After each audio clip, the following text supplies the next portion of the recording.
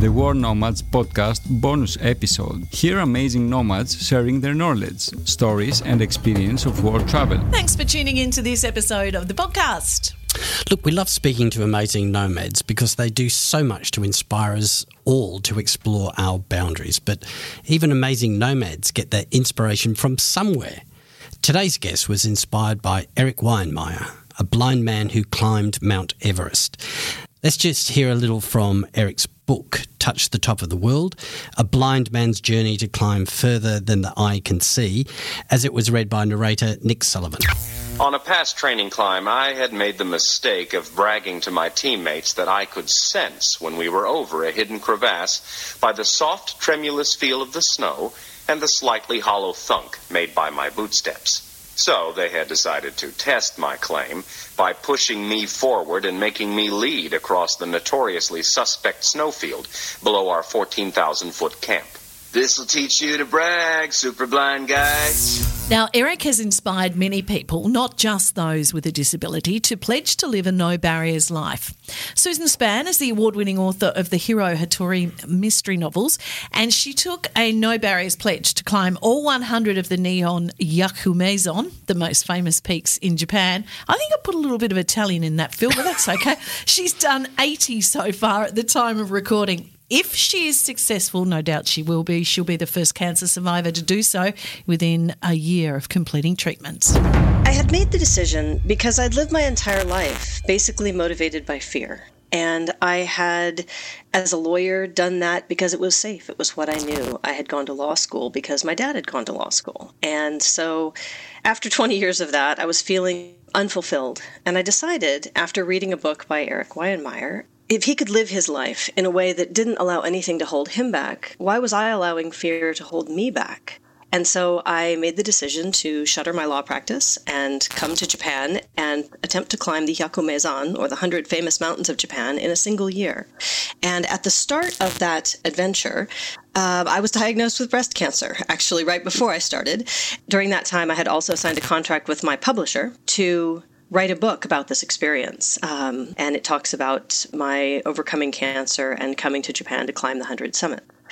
And at the beginning of my adventure, I was reading a book on the train, and the book happened to be No Barriers, Erik's newer book.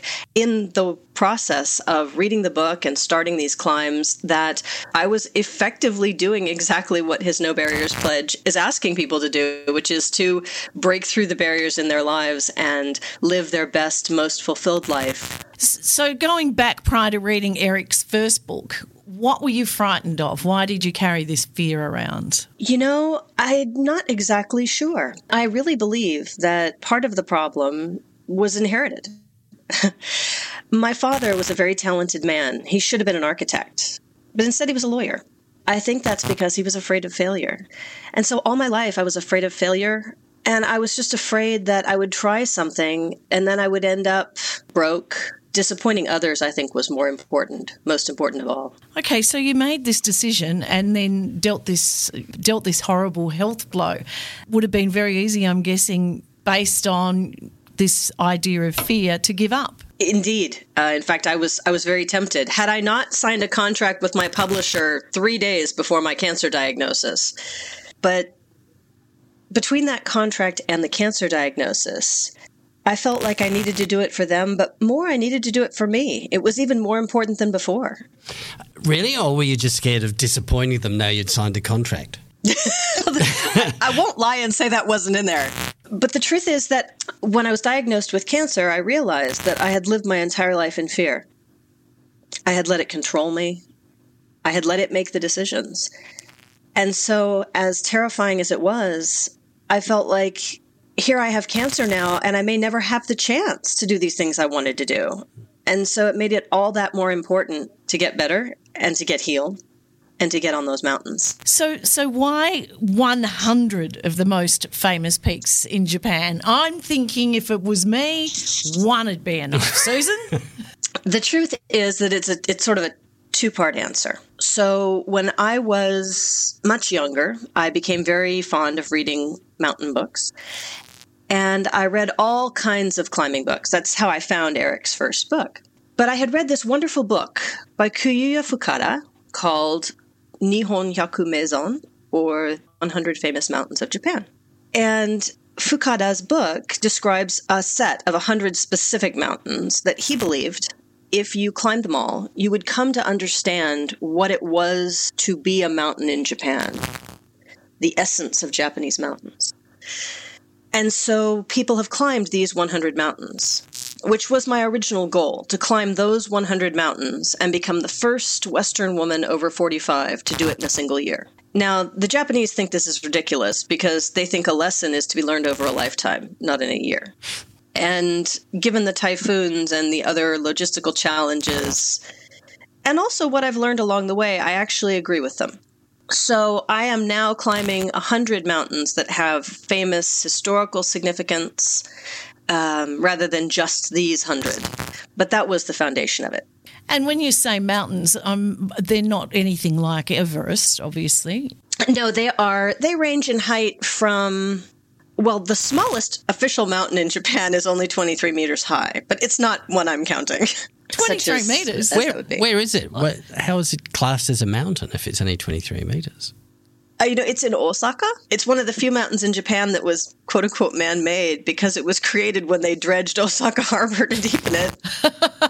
I might become the first woman to climb that mountain 100 times. 23 metres is very achievable. Well, there's a little place nearby that will give you a certificate if you climb it. Oh, yeah, love a bit of a certificate. So I have climbed Mount Fuji. Most of the others that I'm climbing are over 1,000 meters. So they are, they're significant climbs, but they're certainly not Himalaya climbs.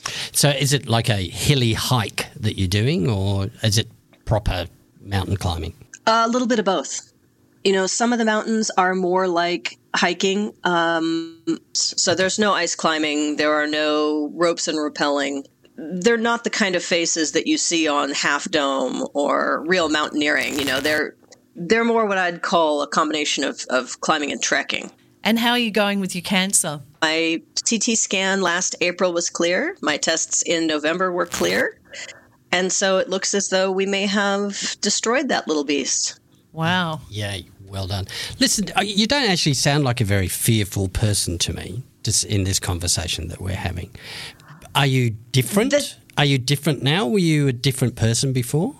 I think I faked not being afraid pretty well before, but I think I am far less afraid now. I've had to face a lot of different fears. One of the things that I discovered along the way, I had been having chronic nightmares my whole life. And shortly before one of my climbs up in Hokkaido, I know this sounds really weird, but I actually had a dream in which I was talking to myself, woke up after the dream, and realized that my nightmares were really the fact that I had never really loved myself my whole life. And in the dream, I gave myself permission, and it was okay. And I have not had a nightmare in 7 months. That's pretty powerful. Why didn't you like yourself? It sounds like you've come from a home where education is valued. I do. And I think based on this dream and what I've come to realize in the mountains and hiking, was I just never felt like I was good enough. I never felt like who I was good enough. I was always living for the next achievement.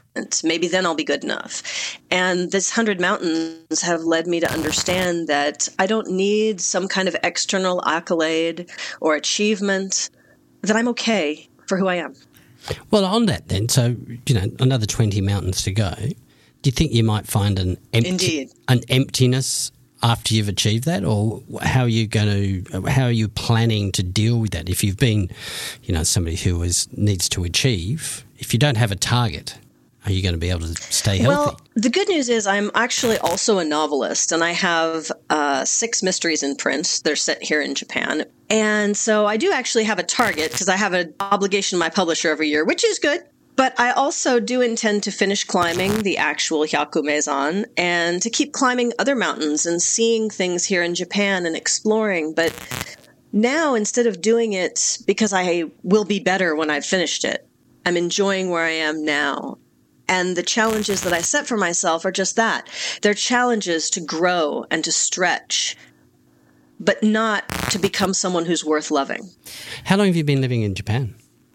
We moved over here on May 14th, which was almost a month to the day after I finished my cancer treatments of 2018. And how are you finding living there? What's they're a very sort of deep culture, a very spiritual culture as well. How are you finding that? Oh, I love it. When I was in my 20s, or maybe in my 30s, I saw a television show, one of Anthony Bourdain's No Reservations programs. And he was talking with an expat who had moved to Vietnam. And they're talking by this muddy river, and the gray clouds are overhead. And Bourdain asks the guy, how did you fall in love with Vietnam? How did you come to live to be here? And the guy says he got off a plane in his college years and fell in love with Vietnam and never left. And I remember watching that television show in my 30s and thinking, that guy's weird. And I got off the plane and I smelled the air and I looked around, and all of a sudden I understood exactly what that man had said to Anthony Bourdain. This country got in my heart and in my blood, and it just refused to let go. Just listening to your life, I'm thinking, like Phil, I don't see any fear there. Going through a law degree, starting a practice, closing it down, becoming a novelist, heading off to another country to live, climbing mountains. That takes guts. That doesn't sound like someone that's, hiding away like a frightened little mouse. Yeah, but you don't see in there that I've always still been the little 6-year-old who was standing in line at the carnival to bounce in the bounce house and read the sign on the side. And this is a true story. The sign on the bounce house said, "Enter at your own risk." And at 6 years old, I got out of line and walked away because I didn't know what the risk was, and I was afraid to take it. I was terrified that if I got in the bounce house, I was somehow going to die. So an anxiety that we're talking about? I had terrible social anxiety. I had to learn to manage it because, of course, as a lawyer and a law school professor, I would stand up in class and I had to learn how to do that. But the whole decision to become a lawyer was motivated by fear. I wanted to be a writer my whole life. And my father said, how are you going to earn a living? And, of course, there the fear kicked in. And that was the bounce house, right? All over again. I can't become a writer because there are risks and I might end up broke or dead. And so I became a lawyer and I eased my toe into writing. I did it part-time while I was practicing law. I'm wondering, and this is a bit of a woohoo moment, I'm wondering whether somehow you were delivered this diagnosis of breast cancer. Was some higher being saying, "You want to be frightened? Here you go. I'll give you this. Face your fear with that." I think that's actually quite possible. Never once after my diagnosis or during chemo or any of it did I say, "Oh, why me?" Because every time I started to do that, my response to myself was, in your deep heart of hearts, you've known since your grandmother died of breast cancer when you were 12 years old, you've known you were going to get it.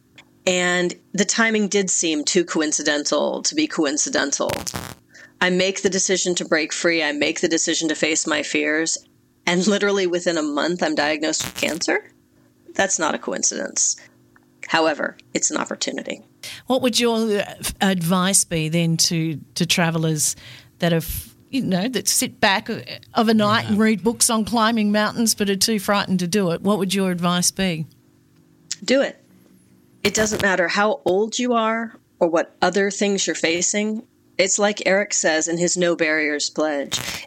It's about making the decision not to let what holds you back any longer.